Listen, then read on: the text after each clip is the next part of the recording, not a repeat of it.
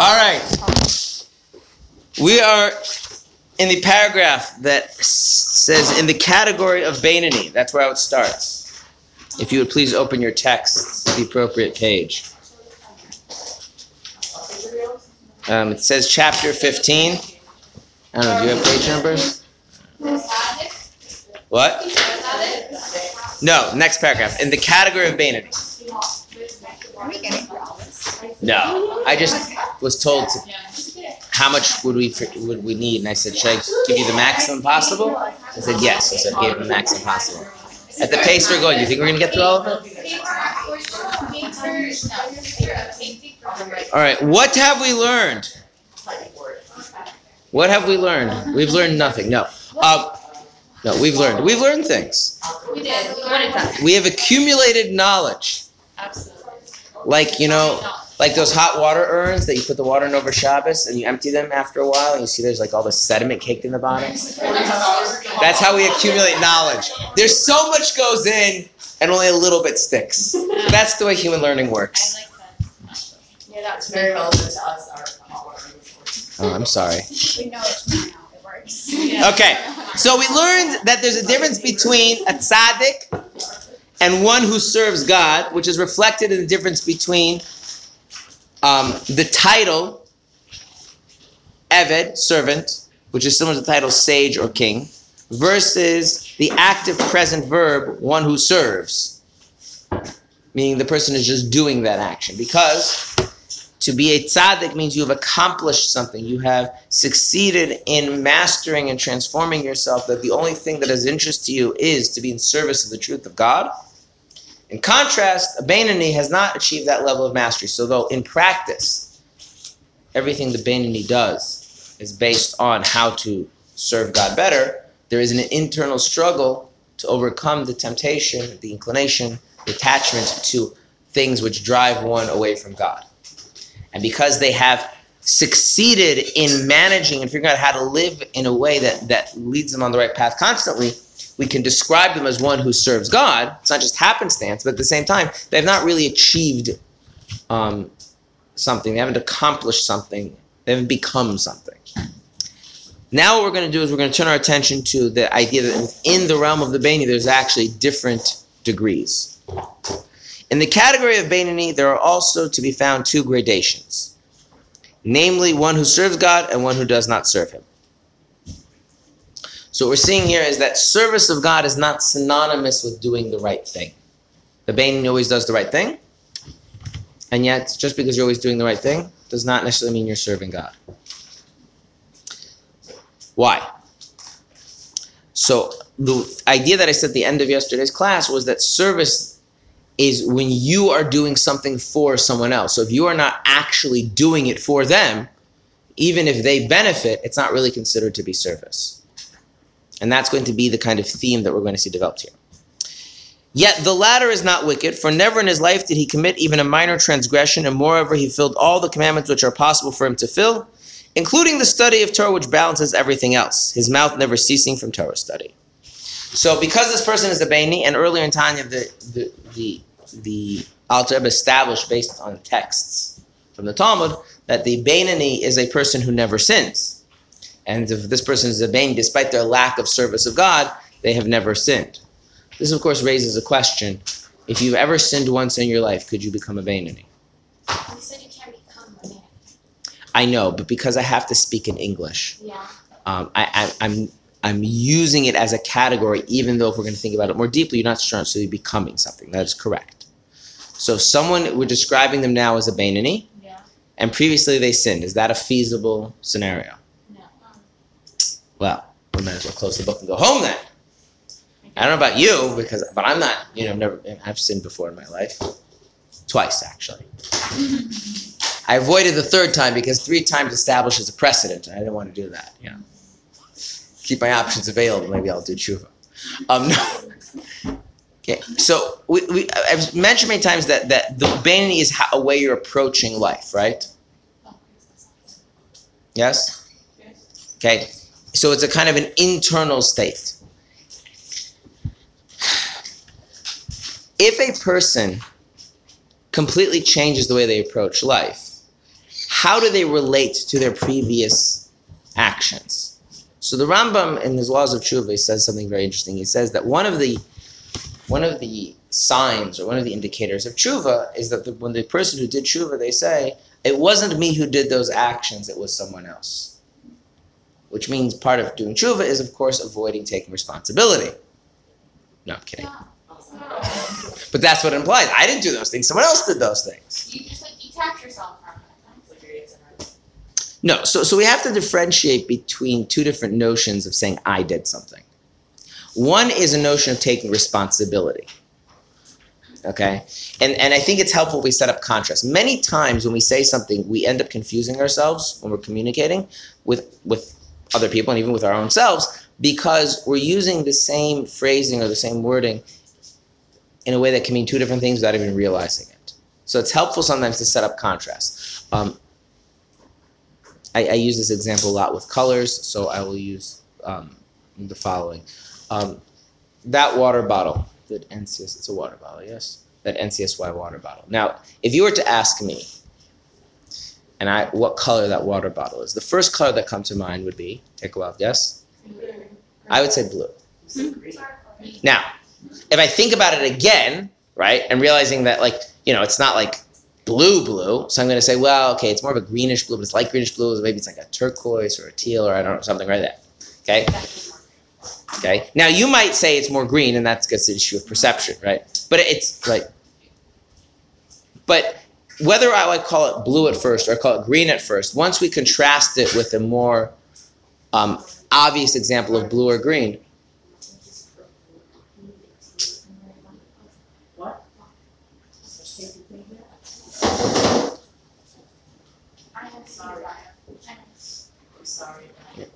Once you contrast it with a more obvious example of blue or green, you realize you want to call it a slightly different color. Does that make sense? Mm-hmm. Okay.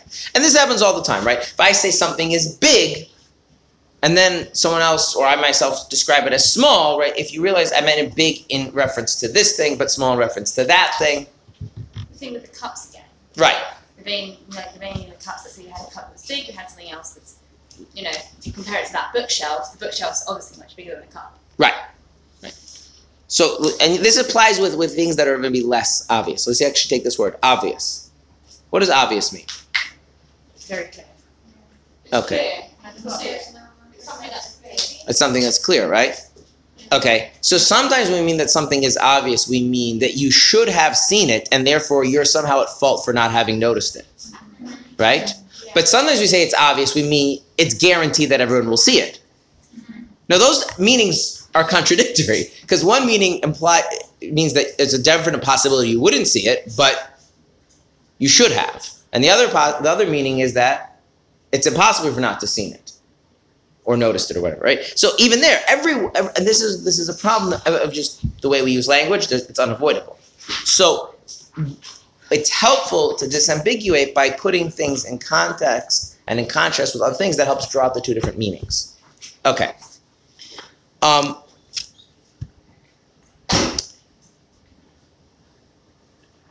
If I were to say that I didn't, let's use an example. Let's say I stole somebody's wallet. That's a sin, yes? Okay. And I were to then do tshuva, and I would say, I never stole the wallet. And what I mean to say is the fact that their wallet was stolen had absolutely nothing to do with me. It's in no way my responsibility. Right? It was someone else's doing. God did it to them. It was an act of nature. I don't know. But it's not my responsibility, and therefore I don't need to pay them back for the stolen wallet. Right? That would be one sense of I didn't steal the wallet. Yeah. Another sense of I didn't steal the wallet is that when I think back to the time when I stole the wallet, I don't recognize myself. I have changed so much that when I look back, it feels like I'm watching a different person when I examine that memory. I cannot place myself back in that state of mind. Those are two different meanings for the phrase, I'm not the person who did that, right? One is an avoiding a responsibility, and one is the ability to recognize how much you have changed since the time of the sin.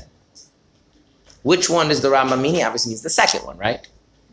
That tshuva should be transformative to the point that it's not just you're not doing the sinful behavior. You no longer recognize yourself in your memories of your own sin. It seems strange. It seems foreign. If you like examples of this, you remember being 7? Yes. Okay. What? I mean, being 7 was very weird, right? It's very different. Can you like imagine going back to being a 7-year-old? Really? Why? But one second. But do 7-year-olds feel that way? No, I felt so misunderstood as a 7-year-old. So you see what I'm saying? Like, you can look back as an adult and appreciate there's something charming and beautiful about being 7. But that's only a I'm going to just guess right now, and I apologize, a 20-something-year-old looking at a 7-year-old. Yeah. You can't really put yourself back and see yourself as being 7 and see it that way, because if you did, you were like, oh, wow, that's a whole different experience. No, So I'd there's... love to be 7 with like the knowledge of that's a good thing. You don't get that. Yes, youth is wasted on the young. Doesn't work like that, right? I've told my wife many times, wouldn't it be great if we go back and start over a marriage after all the years that we've learned all these important things about how to like build a successful relationship and start over from that point? And her response is yes, but then it wouldn't be the same marriage anymore. We wouldn't be us. Yeah, that's the thing basically. Yeah, right. No, but so there's this sense in which you've changed enough. It's you can recognize it and you can see the good in it or the bad in it, but it's not you anymore. In that experiential sense, in that way of recognizing yourself. Right.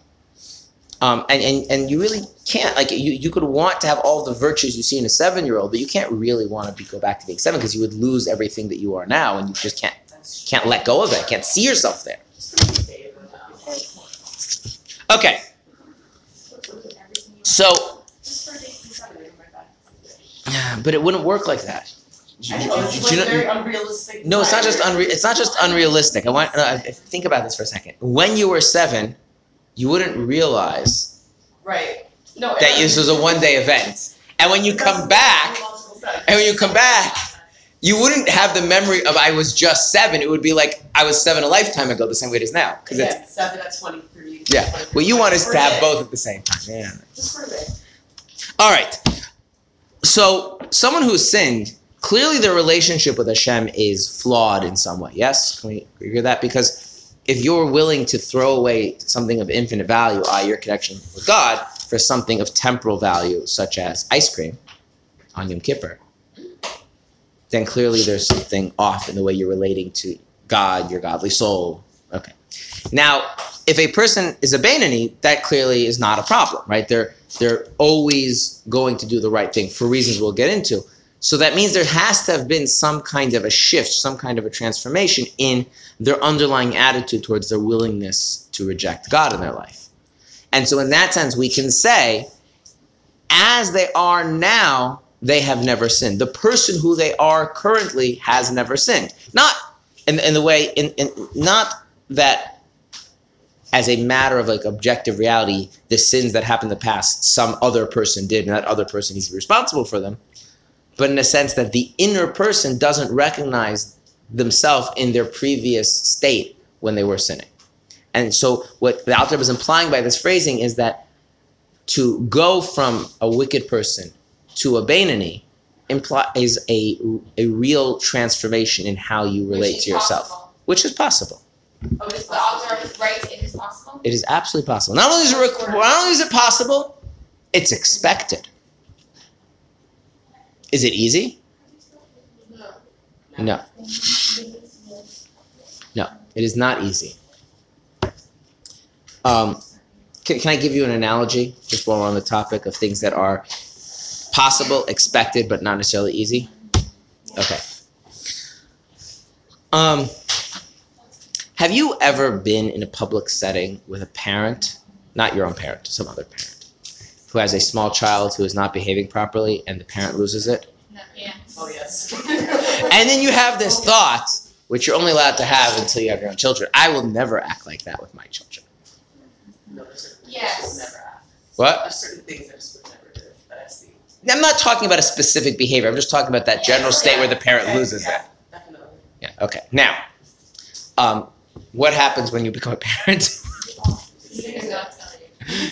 What? You can not Good night. Well, let's just say all those parents probably had the same thought that they would never do that when they become a parent. So here's the thing: like, children are wonderful. Children are amazing. But little children also are somewhat like they're on acid all the time, in the sense that like their perception of reality does not conform to your perception of reality. So it's very hard sometimes to relate to them. And so what do people do when they feel like they can't succeed in things? They often lose an internal sense of control, right?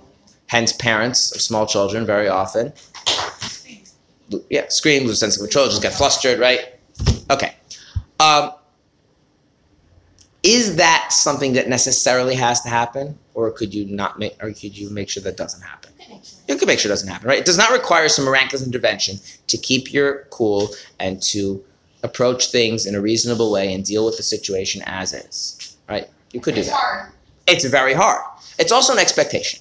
In other words, this is very important. As a parent, you have to have this. It's not like you get four times per month of losing your cool, and that's good. Or twice every 6 months. Whatever. There's not a certain amount of times where you can lose your cool and say, okay, well, that's a good amount. The expectation is to never lose your cool. And it is a reasonable expectation, because the same thing that you can do to not lose your cool one time, and you did that, and the next time you could also do it another time. But is it easy? It's not easy. It's hard. And so in that kind of sense, the Alter Rebbe is saying that a Beinoni is something to live life as a Beinoni. I'm avoiding saying be a Beinoni in light of what we spoke about in yesterday's class. To live life as a Beinoni is something which you're capable of doing. It's something that you should expect of yourself, and it's also something which is difficult. And so therefore, if you haven't succeeded, the solution is not to wait for something magically to change, but to figure out how to do a better job of it until it's working. Okay. Yes? So when we say that we're asking for teshuva, it's almost like we don't recognize the person who's doing the sin, right? When we're asking for teshuva? When we're doing teshuva, or whatever. That's if you have done teshuva, right. Teshuva has many layers. The basic layer of teshuva is you stop sinning. The highest level of teshuva, right, is where you're not just not sinning, you've gone through a process of growth or change within yourself, so that you're no longer the same person you were when you sinned. So the sinning is obviously not going to happen. But let's take the analogy of the parent. That's when you reach a level of Beinoni. Mm-hmm. But that impulsive response that maybe you won't actually act on to yell at your kid or whatever is still there, but you're not acting on it. So that part of you still exists. Oh, right. So the issue here is that there's two very important things. I mentioned them briefly when we spoke about the difference in tzaddik and a Beinoni, but I'll elaborate them on again because I think they're important. There is a difference between something being part of you at all, and then what part of you it is. Okay? Very specifically, there is a part of us which I call the willingness of a person. There are certain things you are not willing to do, and the way you can tell the things you're not willing to do is even when you are in extenuating circumstances, you're still not willing to do those things. And that could also be phrased in the positive. There's certain things that you feel you have a sense that you must do, meaning regardless of the cost, you're going to do them. So there are people. I'll choose the parenting example. There are people that get upset with their children, and for them, whatever reason, I'm not saying this is purely descriptive, I'm not saying this is right, this is wrong, but they're not willing to physically hit their children. So that's just the line. No matter how much the parent loses it, they could never bring themselves to cross it. But completely verbally abusing the child in public, they have no qualms about, but that there is a willingness to that. So really, the transformation of tshuva, the transformation of a Beinoni is on the level of that willingness, which is it's not the same thing. It's not a transformation on the level of instinct or desire or attachment or these other parts of ourselves. So the fact that I might enjoy a sinful behavior does not make me the same person I was when I sinned. What makes me the same person is just like then I was willing to throw away my connection to God for something temporary. Am I still willing to do that? Or am I not willing to do that? If I'm not willing to do that, something very fundamental has changed, even though those desires and attachments might still exist. So it's What still if it's on one mitzvah?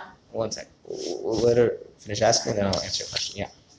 So I'm saying, so it still exists, but you're just kind of different systems within yourself that you're not gonna Right.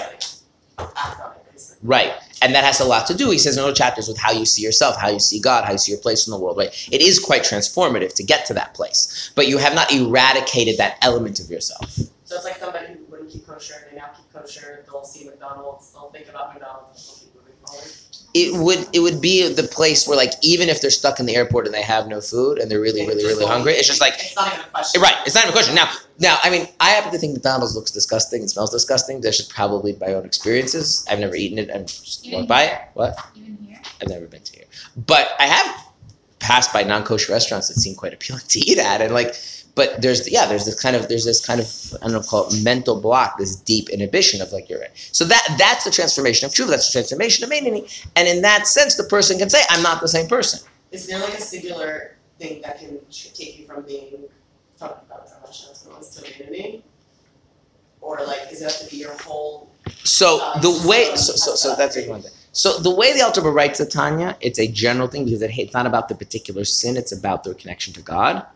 That being said, there is an understanding that does get refracted through our experience. And so there is a level in which we are a Beinoni regarding certain things and not a Beinoni regarding other things. So while in general, holistically, we would say we're not going to say you personally, but most people are Russia because they are willing on a core level to disregard the relationship with God. If we zoom in, there are places where that relationship with God is much clearer to them and they're not willing to forego it here, even though they're willing to forego it there. So there's a Beinoni-like element to a person's particular experience.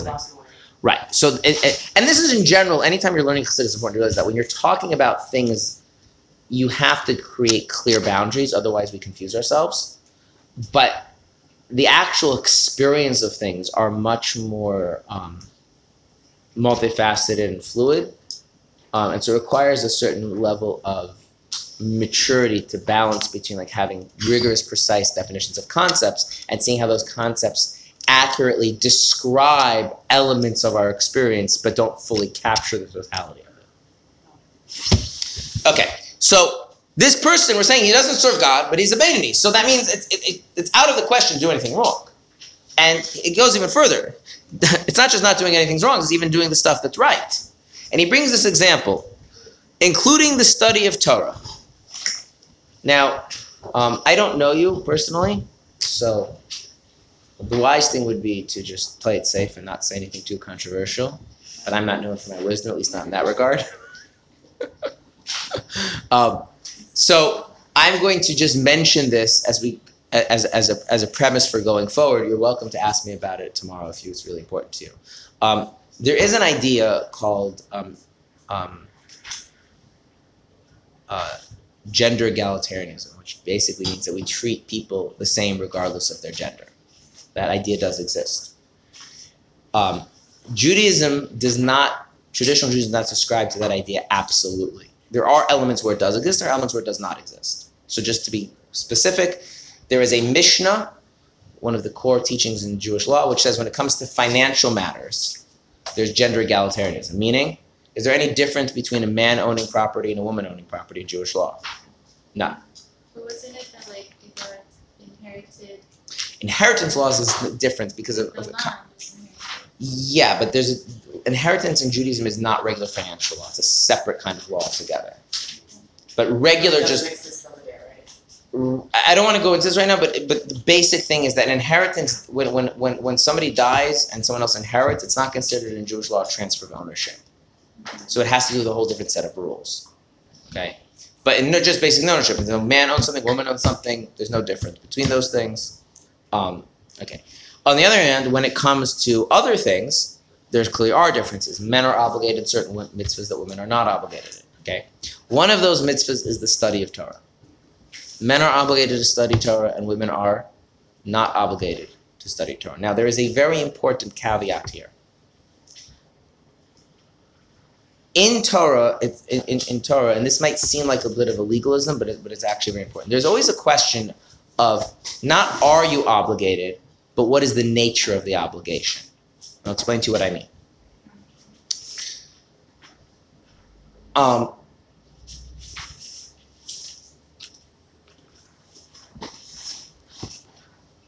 if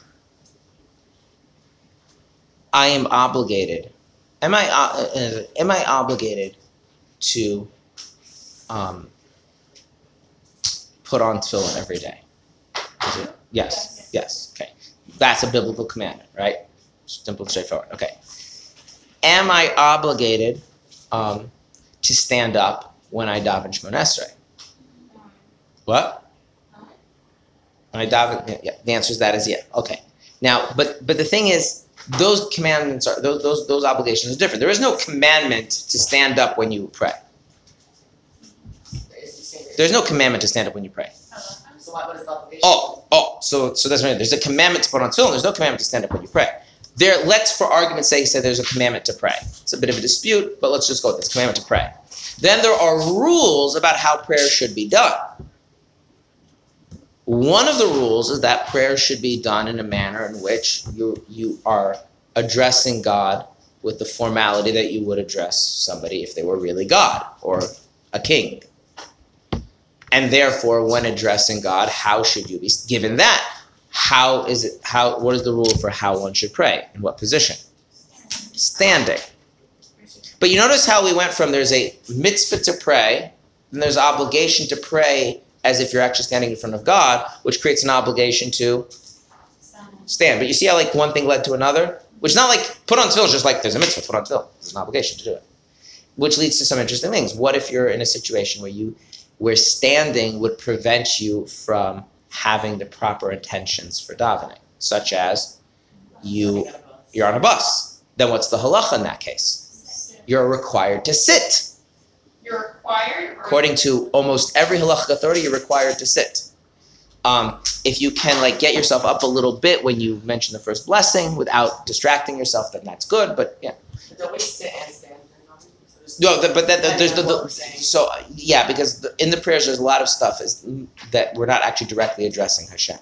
The Shemona Esrei prayer is when we're actually formally addressing Hashem. So I'm just using this example. It's like to say you're obligated without going into So now, are women obligated to study Torah? And the answer is absolutely women are obligated to study Torah. And there's many reasons why women are obligated to study Torah. Just none of them are the mitzvah of Torah study, which has certain practical ramifications. I'm going to tell you. So, first off, if you have to live as a Jew, and the Torah is what teaches us how to live as a Jew, then you need to know Torah in order to know how to live as a Jew, right? So how much Torah does a woman have to therefore know? As much as will help her make decisions. Very good. So she would need to know all the laws that would ever be pertinent in her life. All the laws are pertinent in the lives of people she interacts with, right? She would need to know all the parts of Torah that provide her with sufficient motivation and devotion, right? That's a lot of Torah. Okay. Does that exclude those certain parts of Torah? Yeah. Yeah. There's certain parts of Torah which wouldn't fit into that category, right? Theoretically, could there reach a point where a woman has mastered all of those parts of Torah? Yeah. Okay. So both in terms of subject matter and in terms of time commitment, there is in principle limit to that obligation. You can finish, in theory. A man's obligation to Torah is an obligation to Torah study in two senses. The man is required to know everything. I would like to repeat that. A man is required to know. It's also impossible though. It's not impossible because everything has a definition, Right. but it's a very big thing. Everything means the entire written Torah, both Babylonian and Jerusalem Talmud, all of the major rabbinic works. It's a lot. All of the major medieval commentators and the codes with their major commentaries. Yeah, that's a lot. But there are people who have done it. I would like to point out there are people who have done it. What? There are people, but if that's the obligation, They're not the those only people ones. are not doing all Okay. of it. They're not fulfilling Okay. all obligations. Yeah. Also learn Yerushalmi. Yeah. All of it. Yeah. And people not the Rebbeim who learned all these Shami. Okay. But then men also have an unlimited obligation in terms of time. Which means, unless a man is doing something else which the Torah considers sufficiently worthwhile, what is a man obligated to be doing at every available moment?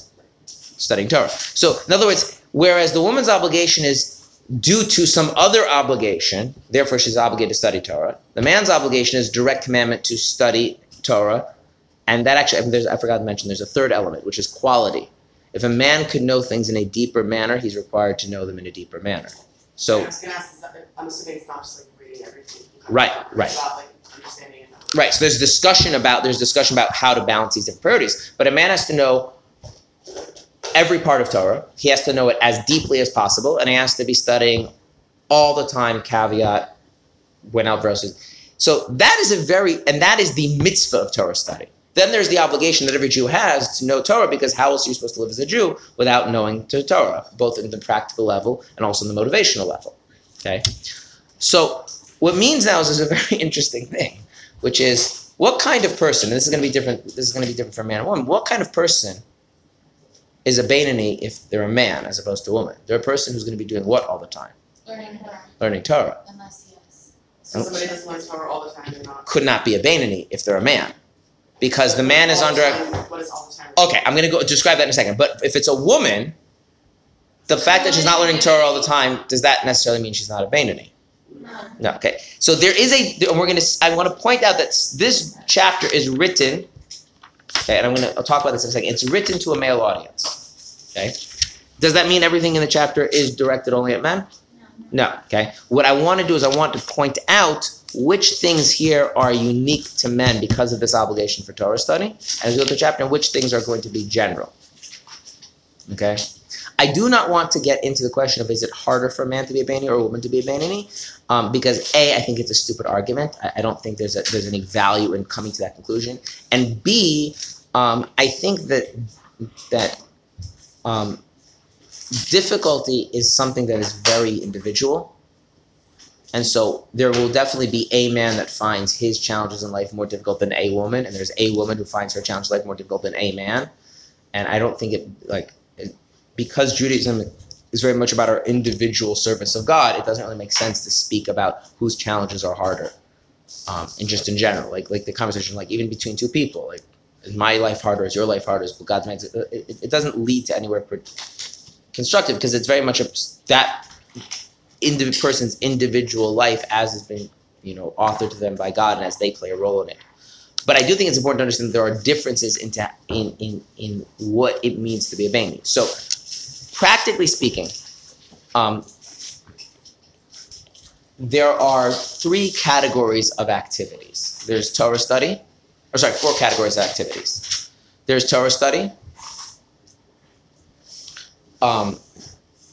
There's mitzvahs. There's what's called in Hebrew Yishuv Ha'olam. Yishuv Ha'olam means settling the land. How do you spell that in Hebrew? Yud Shin Vav Vez. Next word Ha'olam Hey Ayin Vav Lamed final mem. Yishuv Ha'olam. Okay, and then the last activity is called Chachma, or wisdom. The first one is Torah study. The second category is mitzvahs. The third category is Yishuv Ha'olam, settling the land, and the final category is Chachma, wisdom. Okay, so I'm going to give you some examples of everything. Torah study means you take Torah texts or a living Torah teacher, and you are involved in understanding, remembering, retaining, reading what those texts or sayings mean. Right? So what we're doing right now is Torah study. Okay? Then there's mitzvahs. Mitzvahs are all the things that the Torah says you should do. So lighting Shabbos candles, making kiddush, right? These are all mitzvahs. Okay? Yishuv Ha'olam are the things that people need to do in order for society to flourish. If people don't go to work, what will happen? Yeah. If people don't go to sleep, people don't eat. If people don't spend time with their family members and community members, if people do not, all these types of activities, right? It's very clear that the person as an individual, and ultimately society, will break down if people don't do these things, okay? And then you have Chachma, wisdom. So this would be like, say, studying something like physics or math or medicine or something like that, right? Those intellectual pursuits. Okay. Are there activities outside of these four things? Yeah. Sure there are. Where's art? What? Give me an example of something that doesn't... Art. So art could fit into a few different of these activities. For instance, could art be understood in the context of... Not necessarily. Could art be in the context of yeshiva, of settling the land? For instance, art which is therapeutic or communal building or things like that. That kind of art could be. You could also have art which is done to beautify a mitzvah, such as designing a shul properly, right? The art, but not all art would fit into one of these categories, right? Okay, what else would not fit necessarily into one of these categories? Things just for fun. Now, if the fun is serving like a real constructive purpose, right? Like people really do need to relax. People do need to have bonding experiences. Fine. But we all are aware of the notion of doing things just for the entertainment value, just for the fun of it, right? Okay. What? Right. So you're seeing there that there is this other realm of stuff. Now, from the perspective of the Torah, everything a person does should fit into one of these four categories. Emphasis on the word should. You hear the word should? Should. Should. So what's the difference between should and obligation? If you're a man, you're obligated that it fits into one of these four categories. So Why? they should do this, but they're not obligated. Right. Why? Because since men have this obligation of Torah study, anytime they're not in one of the other three categories, which are legitimate, whenever they're legitimate, by default, if they're not studying Torah, what are they doing? They're sinning. In other words, if I have an obligation to do something and I fail to do my obligation, then I'm sinning. What ends up happening is that there's disparity that while the Torah thinks as terms of on a kind of a value, what should a person be encouraged to be spending their time in is these things, because these four things all have value, and things outside these four things don't really have value. Is a person sinning by going outside of these things? Well, that depends. Mitzvahs, you're not always obligated to do mitzvahs, right? Mitzvahs come at specific times, right? So you can have no mitzvahs, and you might not have anything productive to do because I don't know, the work is done for the day, right? You finished all of the things that you can do today to make life productive and useful and functional, okay? And you're not particularly interested or have access to studying chemistry or whatever. So is it fine to just sit around and schmooze and just pass the time? Yeah. Well, I mean, if you're a man, what do you have sitting over your head the whole time? Oh, yes. That's true. These may be tied together, but an obligation to study Torah. That's why you wear it. That is, yes. There's an obligation to study Torah. And so if he fails to study Torah, then what is he doing? Sinning. Okay? Which means that... No, so again, if it's needed for bonding for other people, then it goes into that category of settling the earth, and it's perfectly fine. And then waiting online in the airport. But where's your destination? Where are you? So there are people who take different approaches to these things. Okay? I'm going to give you the Hasidic approach to these things. The Hasidic approach to these things is someone who's afraid of, God forbid, I might be wasting a time of Torah study is not what God intended. What God intended is that men should feel so devoted to Torah study that when they have nothing else pressing to do, what are they doing? And so even if they're walking down the street and nothing is preoccupying them at the time, they're either thinking or reciting. Right. Because now there is another approach that some people take, which is the idea you have to be afraid of possibly missing a moment of Torah study, which is a little... The way I like to think about it is like this. I remember being a kid and really into certain things that young people are into. So I had certain video games that I really like to play. And if you have a video game you like to play, then your attitude is that unless I'm dragged away, I have to do something else, right? What I'm going to do? And if I can't have access to the video game at the moment, what are you thinking about? Right? And so that's the Torah is obligating men to have that level of commitment to the act of Torah study. Does the Torah obligate women to that? No. Why? That's not relevant for right now, but it's important to realize that, so while we say women are obligated to Torah study, because the obligation comes from these other things, right? The obligation to know what to do, the obligation to be motivated, to be enthusiastic about your Judaism, to be a good example to other people, etc., etc., etc. Therefore, it is not, if she's not studying Torah when she has the opportunity, all of a sudden she's doing something sinful. Maybe she's doing something less desirable, but not inherently sinful. And so there is this kind of extremeness to a male Bainani that doesn't exist in a female Bainani. And I don't want to say that it's harder or it's easier, it's different. In that there's kind of a simple way to tell about a man if he's a Bainani or not, which is? That's right. And if what he does in his free time is not Torah study, not a Bainani. Not okay? Which is not okay. Now, the emphasis here is free time, right? What? Some people just don't like to sit and study and learn. They just can't comprehend the way other people can. So can they compensate for that with like working harder, but having the money to like give to charity? yes, so yes, but then they have two things. One, they can't exempt themselves from Torah study. Number one, they still have to study Torah, but they can adjust the ratio of how much time they have. They can just make it that they have less free time. Can they just like read it? Okay, then the other thing is that since the obligation of Torah study is also very interesting, it's unlike other obligations, which I gave you the maximum, but there's also the minimum. The minimum level of Torah study for a man is, because again, this is because there's a mitzvah of Torah study. So it has a maximum, but it also has a minimum. And the minimum is one verse of the written Torah in the morning and one verse of the written Torah in the evening, even if you don't understand it. So if the man recites the Shema in the morning, the Shema in the evening, and that is all he is capable of, this is key. The minimum is based on capability. If that's literally all he's capable of, he's fulfilled the mitzvah. But if he's capable of more, then he's required to do. And does the man have the freedom to adjust his schedule so he has more or less free time? So that he becomes obligated to more or less Torah? Yes, he does. But that creates a whole different mode of Bainani, which in a certain sense is very externally measurable. That is not necessarily true if you took away that obligation for Torah study, because life is more fluid than that. Okay? So and that's going to, when he starts describing a Bainani who's not necessarily serving God, and describes certain preconditions and all that, not necessarily everything of that would have to be in a woman who's a Bainani. Because they don't have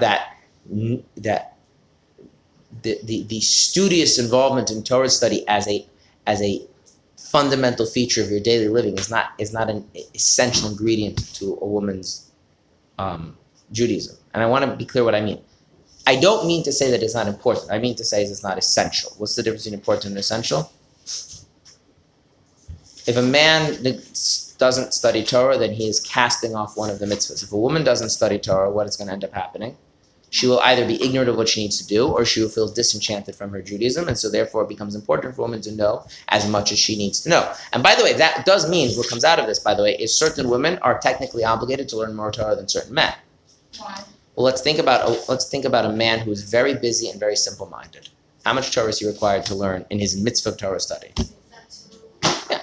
On the other hand, you have a woman who lives an upper middle class lifestyle. She is very well educated. She's mature. She's a developed human being.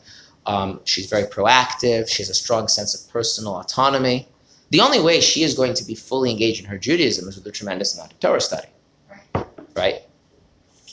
And since she is required to know all the halachas that she can know that are relevant, and she's required to have as much enthusiasm and belief in God and the purpose of Judaism and Torah, the Jewish people and all of that, well, then she's probably going to, those obligations create on her maybe a stronger obligation or a larger obligation than that man might have.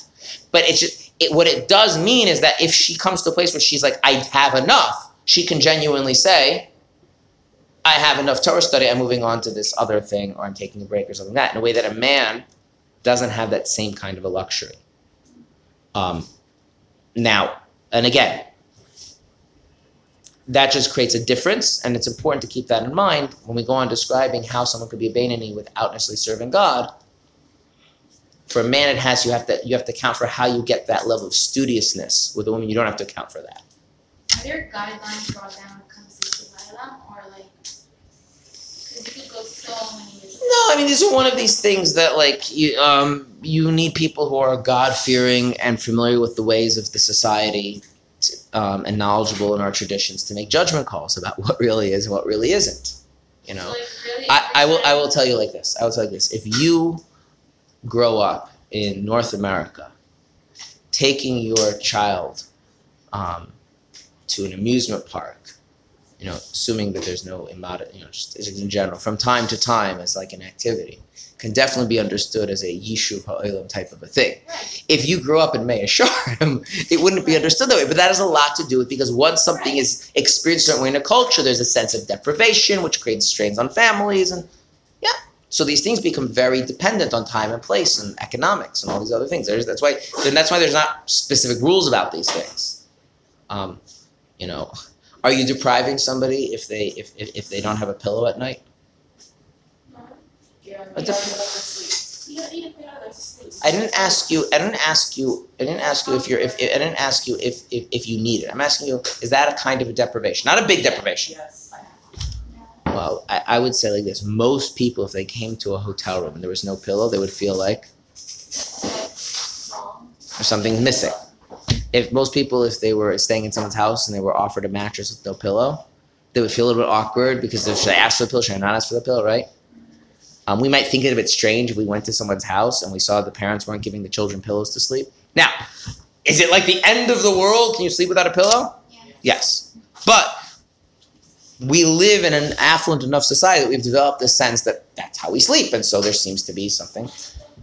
Okay. By the way, this has ramifications in Jewish law also, just parenthetically. There's obligations to support people, different kinds of obligations, like tzedakah, parents supporting children, husbands are required to provide financial support to their wife.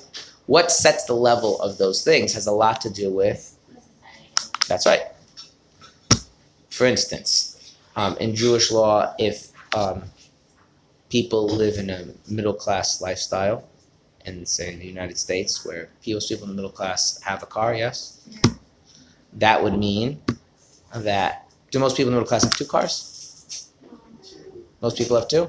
Depends where you live. It does depend where you live, right? So if you lived in a community where most people have 2 cars, your husband would be required to make sure that there are 2 cars. That's his financial responsibility. But if you live in a community where most people have 1 car, No, that's yeah, because there's the sense, there's the basic sense that the obligation of the man to support his wife is predicated on what is considered to be. Also, the time you think that's like an unconscious thing.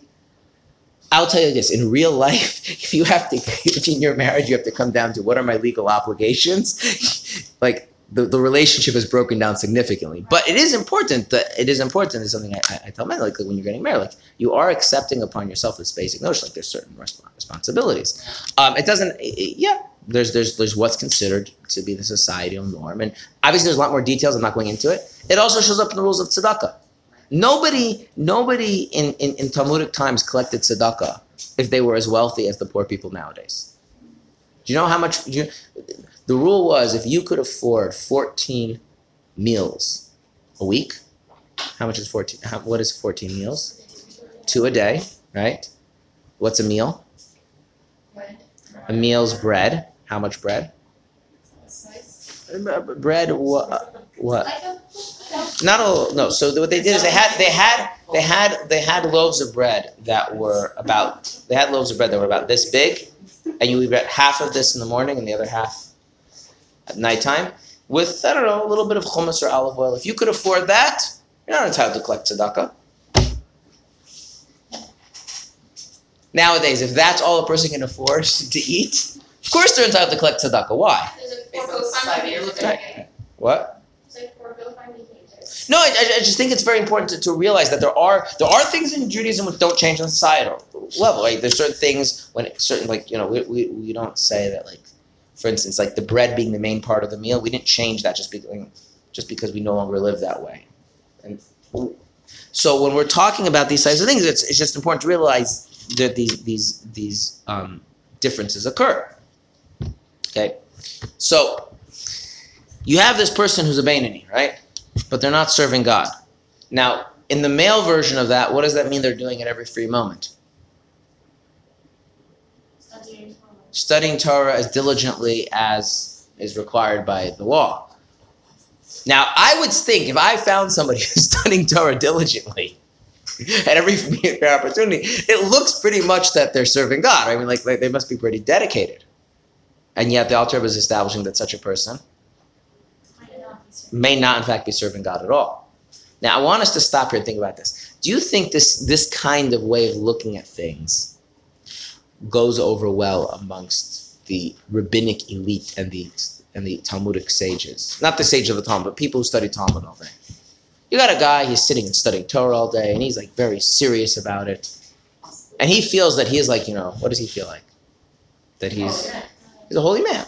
And then comes along someone and says, well, actually, you might not be serving God at all. Is it because you're forgetting about all your other gods? No, because then you're, no. So again, this is within the context of your spare time.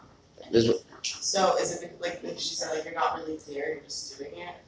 Well, the thing is with learning, you can't really do it that way. Is it the intention?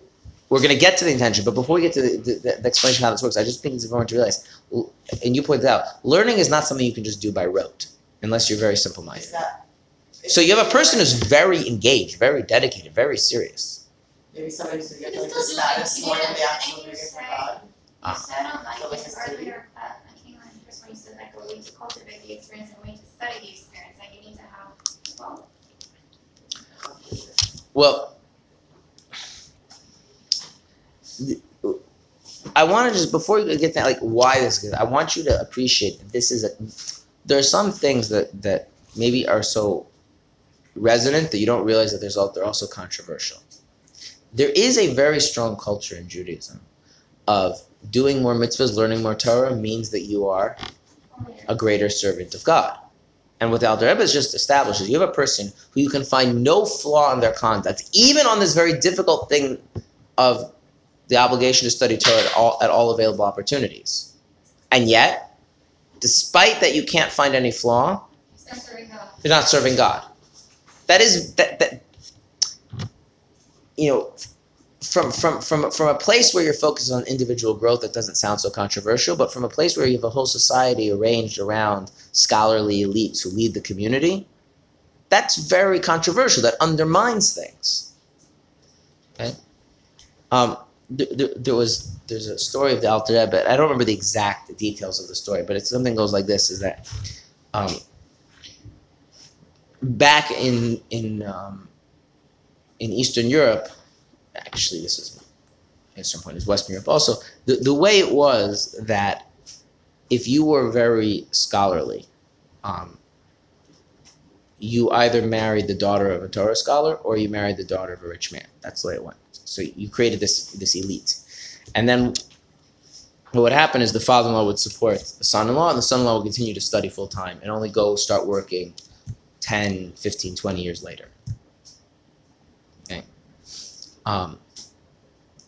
So the story goes that one of these father-in-laws who was supporting his son-in-law noticed that his son-in-law, after he became a chassid and a follower of the Alter Rebbe, he stopped studying so much. And he came to the Alter Rebbe and he complained. He said, I'm not opposed to the Chassidic movement or anything, but I just see my son-in-law got involved and now he's studying less Torah. And the Alter Rebbe's response was, he's studying more Torah. And he says, my son-in-law used to study 18 hours a day, and now he studies 2 hours a day. So I'm sorry, it's a lot less. And the Alter Rebbe said, well, it used to be that he studied 10 hours so that you would support him. And then he studied another 6 hours to impress all the other people in his social circle. And then he studied another hour because he was afraid your wife was checking up on him, because she would check up and make sure he's really studying. And then 1 other hour because there was a cat that used to hang around in the courtyard, and when the cat would come by, he thought it was your wife, his mother-in-law, and so he studied for 1 extra hour until the cat went away. The idea was that he might be diligently studying, but nothing of what he's doing has anything to do with God. And now he might be studying less, but he's studying more. but there's something qualitative about it that makes it worth more. Now that's Draw a line between quality versus That's what I want you to understand, is that this idea of saying, when you see someone who's doing everything right and saying, but you're not really serving God, there's something dangerous in that idea. Very. And I want everyone to, before we go into the explanation, I want everyone to understand that it is a dangerous idea. Because you run the risk of invalidating all the right things people are doing. So I'm challenging all of these things. No. Great people? No. So we're talking about like a regular person. No, we're talking. No, let me take a step back. I thought you were asking, are we like challenging in the sense of that? Challenging probably wasn't even the right word. Yeah, Like the technology you're talking about. Yeah, we're talking about a lot of these great people, and so the thing is,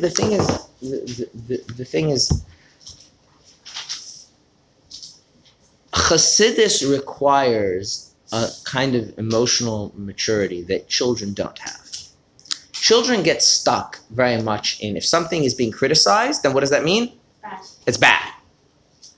Children have a very hard time saying, this is good, and I'm nonetheless critiquing it. In the Talmud, there's an interesting phenomenon. Let's say you have two views in the Talmud. One view is criticized by the Talmud, constantly attacked and critiqued, and the other view is just accepted and not discussed. Which view do we follow in practice? The view that is just accepted as is, or the view that is criticized and critiqued? What do you think? The Talmud often presents two views of things. One view is just, this is the view. Rabbi so-and-so said X, but then the other rabbi said Y. So, we've got problems with Y. And then goes and attack. We have this problem, we have that problem. Which view do we follow? The view that's just accepted or the view that's attacked? You would think the one that's The actual answer is the view that's attacked. The one that's being attacked. Assuming that we can salvage it in any way, why are we attacking that view? Why are we criticizing the view?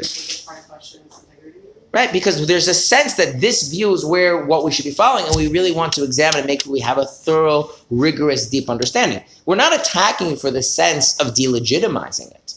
We're attacking it for the sense of there's something that we want to bring out of this. Okay, it's nice, but we don't feel so compelled by it. So, and this is the thing, right? If you're saying, okay, there's a person and they're devout and they're studying, doing all their mitzvahs, why are you attacking them for not serving God? And the answer is not because we're trying to undermine the quantity of Torah observance, right? That story is meant to illustrate a point, but that story shouldn't be taken as the end-all and be-all of things. What's meant to be understood is that we're critiquing this not because we want to bring something more out into that context. We want to take the person who's living as they should and doing all the right things and introduce into that the depth of service of God, not to critique and saying, you're not serving God, and so then to delegitimize the whole enterprise. But the thing is, like, if you go around telling like an immature person, this great scholar or this devout woman is not really serving God because it's not really coming from the place of service, then all that they hear is that they're a fraud. And that's not the message. Okay? There's an important one of the things that the Alter Rebbe actually, it's not in the Tanya, but you can see allusions to it where he keeps emphasizing the value of Torah study. He keeps saying Torah study compares to everything. Torah study compares to everything. But there's one of the things that we know from oral traditions. The Alter Rebbe was very insistent that people don't go around delegitimizing people who don't have this approach, because it's not like when you miss these fundamental truths, somehow the whole thing is wrong, somehow the whole thing is hypocritical, somehow the whole thing is garbage. It's not true. And you have to be very careful about that. It's an issue. And any time we criticize something, we have to be careful. Are we criticizing it because it's fundamentally wrong? Or are we criticizing it because it is a value and we want to bring out a deeper value? We want to bring out a deeper beauty in it. He's not criticizing the person who's devout and does no wrong and spends all the time Torah study because that's hypocritical or that's shallow. Or no, he's saying it's missing something, and if you can see that it's missing something, then we want to bring that thing out, not to delegitimize. Now, in that transition process, though, sometimes there's a concept in sociology called the J curve. You know what a J curve is? A J curve is what's known in Chassidus as Yerida Tzarech Liyah, descent for the sake of an ascent. You start out over here, and you want to get here. But you can't go like this. The only way to go is you have to first go down and then go up. It looks like a J. This is a problem. Let's say you have a dictatorship and you want to turn it into a democracy. Let's assume dictatorships are not as good as democracies, for argument's sake. How does that work? Do you just progress from dictatorship to democracy? No, you generally go from dictatorship down to some kind of anarchy or being conquered by somebody else and society completely breaks down, and then you rebuild up to the democracy. So for that, like a person. Right. So it could be, and that's what Alter was getting at, is that it could be that your son-in-law, as he's letting go, as he's trying to go from here to there, he's letting go of things, but not because he's genuinely letting go. He's trying to get back to the same amount of learning, but coming from a better place. And in that process, there may be a period where the learning goes down. It's like relearning how to learn. So going back to the beginning. Right. But not because we want to get rid of the good things that were there before. Like, using the example of dictatorship, I don't mean dictatorship is a good thing, but our two sages say you should pray for the welfare of the government, because without it, people will swallow each other alive. And they were referring to the Roman Empire, which was not known to be particularly nice to the Jewish people. But they were saying, Roman Empire, as bad as it is, anarchy is worse. And yet, sometimes you have to go into that stage to get out the other side. And this is a process of growth you see. I mean, this is what teenage years are all about, right? There's a stability of being a child. And to go to the stability of adulthood, you have to kind of dismantle things, and that creates all sorts of uncomfortable things. But the thing is, we're not trying to shed stuff and just get rid of it because that's bad. We're trying to build, and so in ideal, you're going from here to here. In practice, it may end up looking like that, where you go down and then go back up higher. So that's what you have. So the way he's going to present it is, you have this person who's doing everything right, and they're devout, and they're studious, and and we're going to critique what's missing, and then you can think you're just going to introduce what's missing. But in reality, you can't just introduce what's missing. Sometimes you have to let go a little bit about the old pattern in order to reintroduce the good thing and build back up again. Okay. So this has to be taken with that kind of maturity, with that kind of wisdom, maybe some guidance in how to apply this in life, because it's not just like, oh, this is bad, throw it out, or you can just easily build on what you have. You're trying to build on what you have, but there's some element of dismantling. Okay. The reason he is referred to as one who does not serve Hashem, to serve him, is that he does not wage any battle against his evil disposition in order to vanquish it by means of the divine light that irradiates the divine soul, whose abode is in the brain, which predominates over the heart, as explained above. Why is this person not serving God? What does the text say? What is missing? What is missing? There's this person, they're doing everything right. He does not have a battle. Okay. So clearly serving God means having a battle. But if you look in the text, he actually makes of the battle a very specific battle. What is the battle that he describes? Against his evil disposition. Okay. How is he supposed to fight that battle? That's not what it says. Okay. Which he explained above, but we're going to go. If I have a battle, is that necessarily serving God? No. So let's say I really don't want to learn. I don't want to learn Torah. But I know that if I don't learn Torah, that I'm going to feel guilty afterwards. I'm going to feel guilty that I wasted my day. And I use that to get me to learn the Torah. Am I serving God when I learn Torah?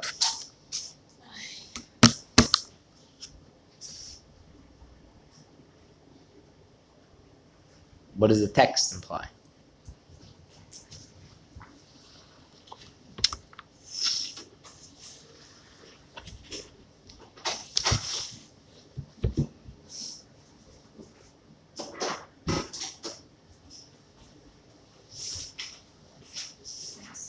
What? Yes. Why? It says his abode is in the brain, which predominates over the heart. What is in the brain? What does the text say? What? What did I miss? Well, I'm asking whether somebody who doesn't want to do what they're supposed to do, but does it because otherwise they feel guilty later, is that kind of internal struggle the battle being described in the Tanya? Your divine soul is in the brain. Your divine soul is in the brain. Now, does that sound like my divine... And by the way, does that sound like the divine light that irradiates my divine soul is overcoming my evil inclination when I'm studying Torah now so I don't feel guilty later? Yes and no. Why yes and why no? Because you can either say the guilt is coming knowing that you have this attachment to God and like having the guilt is a step 2 to step 1, or it's like just mad and self-centered and like I feel better when You think that's a fair distinction to make? That some guilt comes from knowing that we're not acting in accordance with our relationship with God, and that's what the guilt is about? Or the guilt is just like a kind of egotism? That there's two kinds of guilt? I mean, why else would you feel guilt? It's because of your relationship with God. Well, I don't know. People are acculturated in all sorts of values that they don't necessarily turn into like a sense of a personal relationship with God, right?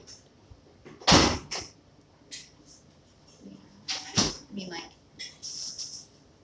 as in to say that we're not God. Yeah. Or, for instance, let me ask you the following question. Let's say you have somebody who keeps delaying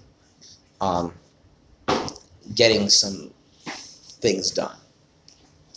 And they don't actually really want to do these things, but they know if they don't do these things, then it's just irresponsible, and then they're going to like kind of negative consequences, and the person then they're going to feel like that they can't take care of themselves, not a mature adult, and so like they use that to like guilt themselves into just like getting themselves off the couch and doing it.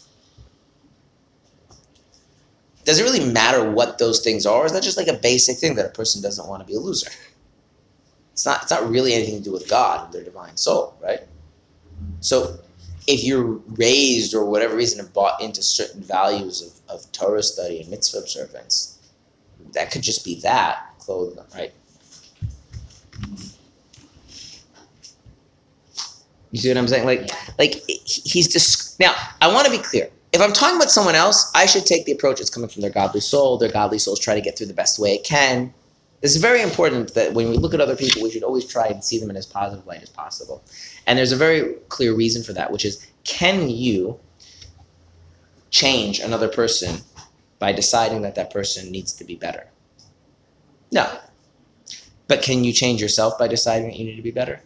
So therefore, it's not an appropriate thing to see the negativity in a person when you have the opportunity to see that same thing in a positive light. Assuming it's legitimate. There's no point in like making stuff up that's obviously ludicrous. But if we believe deep down every Jew has a godly soul, then maybe the feelings of guilt are ultimately coming from there, and that's the godly soul's way of communicating because the person is so insensitive. And okay, that's a fine thing to say about someone else.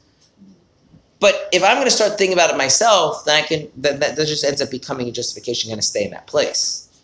Now, if on the other end that train of thought changes into what is so important about my connection to God that my godly soul is worried about? It's not the guilt. And I develop that place, then we're more in line with what the Tanya is saying.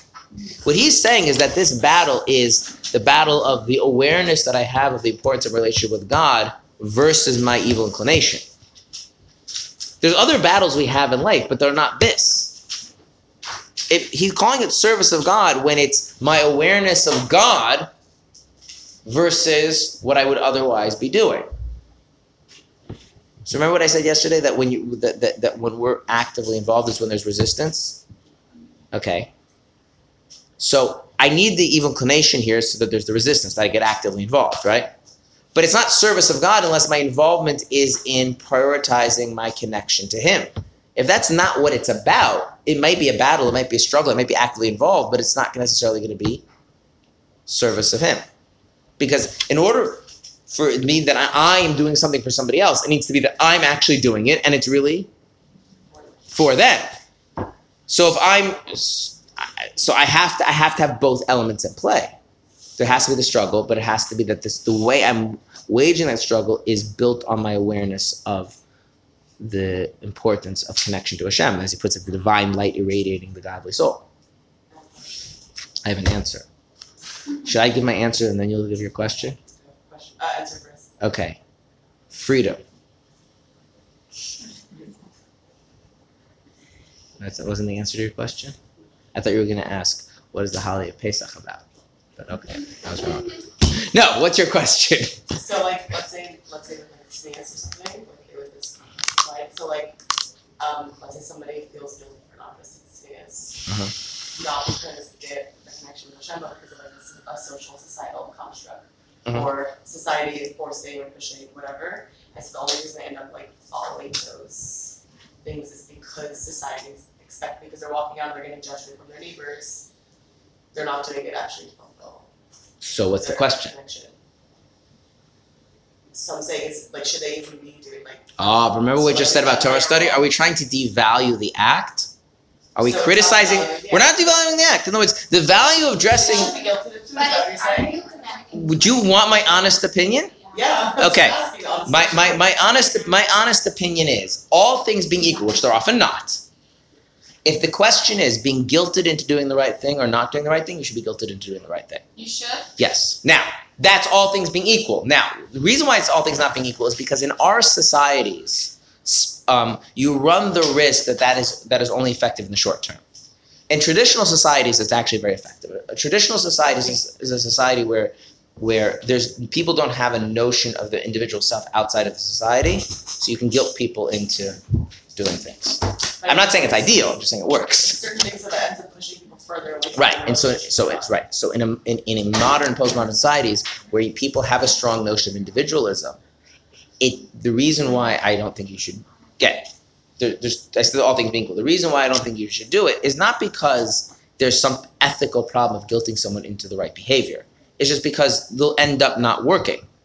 That you end up getting the person to do the right behavior temporarily, and as their sense of individuality strengthens and their sense of options in the wider world becomes clearer to them, they will end up leaving the right behavior behind. And so you need a different strategy. Now, the other thing is also, if you have a choice between that and another approach, the other approach is intrinsically going to be more valuable. But just the question of, does the fact that, if something is truly the proper behavior, setting again aside the pragmatic question, setting aside, are there better approaches? Is there something ethically wrong with guilting someone into proper behavior as opposed to them engaging in improper behavior? I think Judaism is pretty clear that guilting people into proper behavior is perfectly fine. It almost feels like cheating somebody in a way. I don't know why. It's like cheating them with their emotion of guilt. It's like manipulating them. Well, but it comes down to a very important question, which takes us outside the context of Tanya, per se, but I think is an important question in Judaism, which is the value of what we do the fact that it expresses our values and beliefs? Now, that is an idea that exists. It's a very popular idea. It comes from a few different sources. Part of it has to do with Protestant Christianity. Part of it has to do with the Enlightenment. Part of it has to do with the Renaissance. But it's not a Jewish idea that the value of doing is predicated on intent. There are two things in Judaism where that is true. There are two areas in Judaism where if you're not doing it for the right reasons, then you might as well not do it. Which ones are they? Prayer and sacrifice. What sacrifice? Like korbanot? The prophets all the time are saying, if you're going to bring sacrifices to the temple just because you're supposed to, but you're not really into it, right? And you think you can just do the right thing, get your check mark. The prophets rail against that. So there is this notion that there is a point at which, if you're just going to do it because that's the thing that people do, then don't bring sacrifices. In fact, that's one of the explanations why God got rid of the temple, because if we're not going to use it properly, took it away. And prayer is a similar thing, where the Code of Jewish Law says that you're not supposed to pray out of a sense of obligation. You're supposed to pray because you have come to recognition that you need to beseech God for your needs. I feel like so many people pray out of obligation. That- In schools, every morning you have to daven as a kid. It's Yeah, so there's an interesting question about how to. There's a concept that I think of faking it and trying harder, so you learn a comfort routine and then appreciating it later. I don't think that's Right. There's a question. There's a very complicated question when it comes to prayer. One second. There's a question that comes when it comes to prayer, because there is a whole question, if you're not really sincere in your praying and you're just saying words, are you even praying? That becomes an interesting question in halacha and how to deal with that. The concern is that if we don't make people pray daily, then the practice stops and they never come back to it at all. It's a complicated question. But taking those two things aside, there's just no notion in Judaism that if you're not really into Shabbos and you've just been guilted into Shabbos, or the only reason you're keeping Shabbos is because you live back in biblical times and you're afraid to get getting stoned to death for violating Shabbos, that somehow your Shabbos observance has become, worthless. That's just not true. I mean, and if we think about this, if we take it outside the context of religion, we're familiar with this idea, right? taking care of your small children is intrinsically valuable regardless of how you feel about it. Yes? Like you have children, they need to be fed, they need to be taken care of, right? And if really, really, really the situation was, again, let's set aside the pragmatism, because again, in modern science, guilt is not the most effective way. But if a person could be guilted into taking care of their child rather than abandoning them, and that was like really, it was that black and white, there was the two options. What do you mean? Like, I don't care that you're not into it. But didn't we say in an earlier class that if your mitzvah is not creating a channel to Hashem, that it's not really valuable? But that's contradicting. But that's what I'm saying. That's the perspective that Chassidus is adding, but not undermining. It goes back to that J-curve thing. Chassidus is not coming and saying, "Oh, you shouldn't do the mitzvah." Chassidus is coming and saying that if you've gotten to this place where you just think it's pointless from a certain perspective. Is it awakening anything? What's that? It's pointless from a certain perspective. Does it do anything for you to help your soul to do something when you're literally zero connection to doing it and you're just doing what's it? that? Does it have any for your soul? Sure, it helps your soul. Does it help you have a connection to God? Is a separate question. Those are two different things. Like for instance, there's a notion that we have a soul, and I don't mean the soul in Tanya, although it is the same soul. I just mean like you have a soul in the religious sense of the word, which means like person dies and they have a soul, and if they did a lot of sins, it's not going to be good for their soul. And if they did a lot of mitzvahs, it'll be better for their soul. And like how you then want to frame that in terms of reward and punishment or natural consequence, and like that's already a second point. And so absolutely. In fact, Alter later on discusses the value of doing mitzvahs even when you're completely unaware of its effect on you, because it does have a very powerful effect on the soul and has a very powerful effect on the world. But the Tanya is dealing with the level of the living human being who's Jewish trying to relate to God through Judaism. And on that level, just dry doing mitzvahs doesn't do anything for you. I mean, you don't need the Tanya to tell you that. You can feel that. What he's kind of legitimizing you, what Alter is doing is legitimizing that there is truth to your experience, that a dry doing something just because you're supposed to doesn't really connect you. It's like, yeah, on the level we're talking about, it really doesn't connect you. Does that invalidate the act of the mitzvah? No. Alter goes on to say that it has tremendous valuable acts for the world, for your soul. But as a living, conscious human being on earth who's trying to have a relationship with God, that's separate. That might not do anything for you. It would be like you're alive, but you're not. Yeah. You're not. Yeah. I mean, he's discussions about later on about this.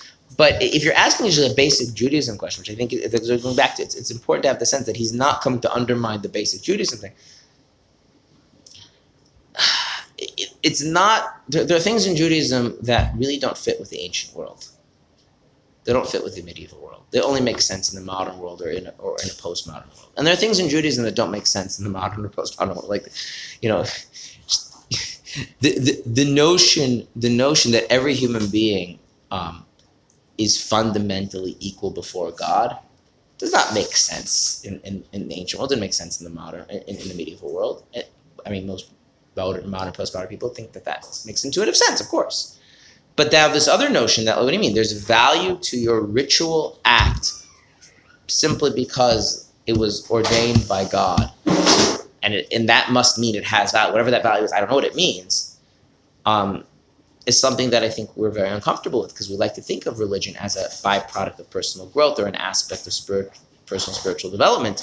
And from Judaism's point, it's the reverse. Religion is being in covenant with God and following what that means. And there is a spiritual aspect, there's a personal growth aspect, there's a moral aspect, and different approaches to Judaism place those in different relations with each other. And Chassidus is trying to get at that deep spiritual connection in a very, as I said before at the beginning of the class, a very experiential way. And from that perspective, something is truly missing in the mitzvah observance if you're doing them out of rote or out of guilt or out of, But it doesn't follow from that the mitzvah itself has lost all value in any perspective, such that, so when you ask the question, like outside of the context of Chassidus, is that the right way to guilt people into doing mitzvahs? So you have to ask yourself, like, what are you asking? Are you asking a ethical question or pragmatic question? If it's a pragmatic question, the answer is, in the modern world, absolutely not. It's going to almost never work. There may be a little room here and there around the margins, but it's not going to work long term. But if you're asking as an ethical matter, I mean, I think we can all think of things that are objectively important beyond how the person feels about it, that if the only way to get them to comply is to guilt them into it, we're like, then that's what we should do. But the practicalities of that kind of overshadow that, and therefore it doesn't really work. The minute you have a sense that you are an individual and you can leave your society, move to a different society, if that society wants you to stay, has to treat the whole question differently. You see what I'm saying? Like that, and yeah. So like, and then there's also slightly different notions of guilt, right? Are you using the uncomfortableness of guilt itself as the main motivating thing, or are you using the fact that the guilt exists as an indication to a deeper part of yourself, right? Those are, right? That second thing might still be an effective method. So. But in context of this kind of living relationship where we can say you as a person are serving God, he's going to see later on that Allah is going to say the fact that you have a soul and your soul loves God doesn't count as service of God. You as a person have to really be prioritizing your relationship with God, the truth of God that you know that is clear to you over whatever resistance you're facing.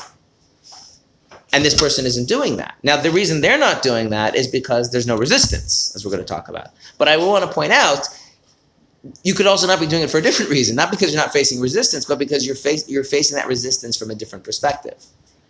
You're doing it because you want to fit in. You're doing it because you feel guilty. You're doing it for these other things. I just want to read to you something that the Alter Rebbe writes. He doesn't write it here in Tanya.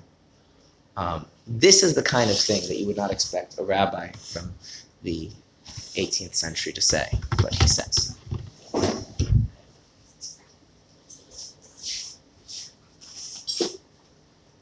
And with this, we'll end the topic for today. He writes like this.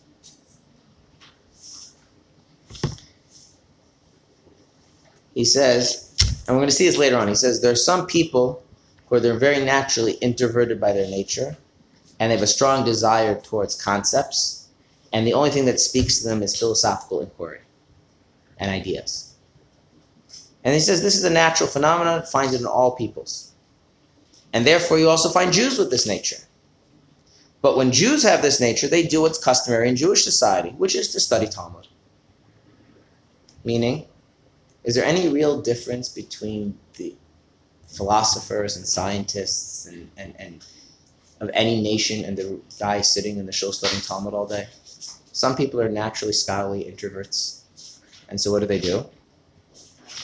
They study scholarly introvert pursuits. And if you grow up in, a traditional Jewish society, what is the scholarly pursuit available to you? Talmud. So what do? And everyone thinks you're so holy, but you're not so holy. You're just a regular person who has a nature to be a scholarly introvert. Now, his point is not, well, therefore there's no value in your study. His point is something needs to change internally about the way you relate to the study, which is what we're going to see developing. So he says it very sharply here. What is that? This is a work of Hasidic discourses. This is a discourse on Parshat Toldos. He says, look, you even have idolaters. They leave all sorts of pleasures of the world behind, and they go and they study like astronomy and philosophy. And he says, look, history is full of people like that who abandoned. He said, even if people were princes and kings who left it all because they wanted to study things that were, needed quiet in a library and solitude and personal discipline. Some people are like that. It doesn't make you holy. It's just one of the many forms humanity can take. But the point here is not to invalidate the study. The point is, don't be sufficed with that external thing. It's lacking in service. And you can go then take that same message to the reverse. Even if I find struggle, if it's not the right kind of struggle, I shouldn't be satisfied with that. The struggle needs to be the right kind of struggle. It's the struggle of my devotion to God overcoming resistance, not something else overcoming resistance. Okay? Not that ever invalidates the mitzvahs themselves. Good? We'll hold it here. Tomorrow's open questions and answers. You can ask me about anything you want. You're if I don't know, I don't know. Obviously related to Judaism.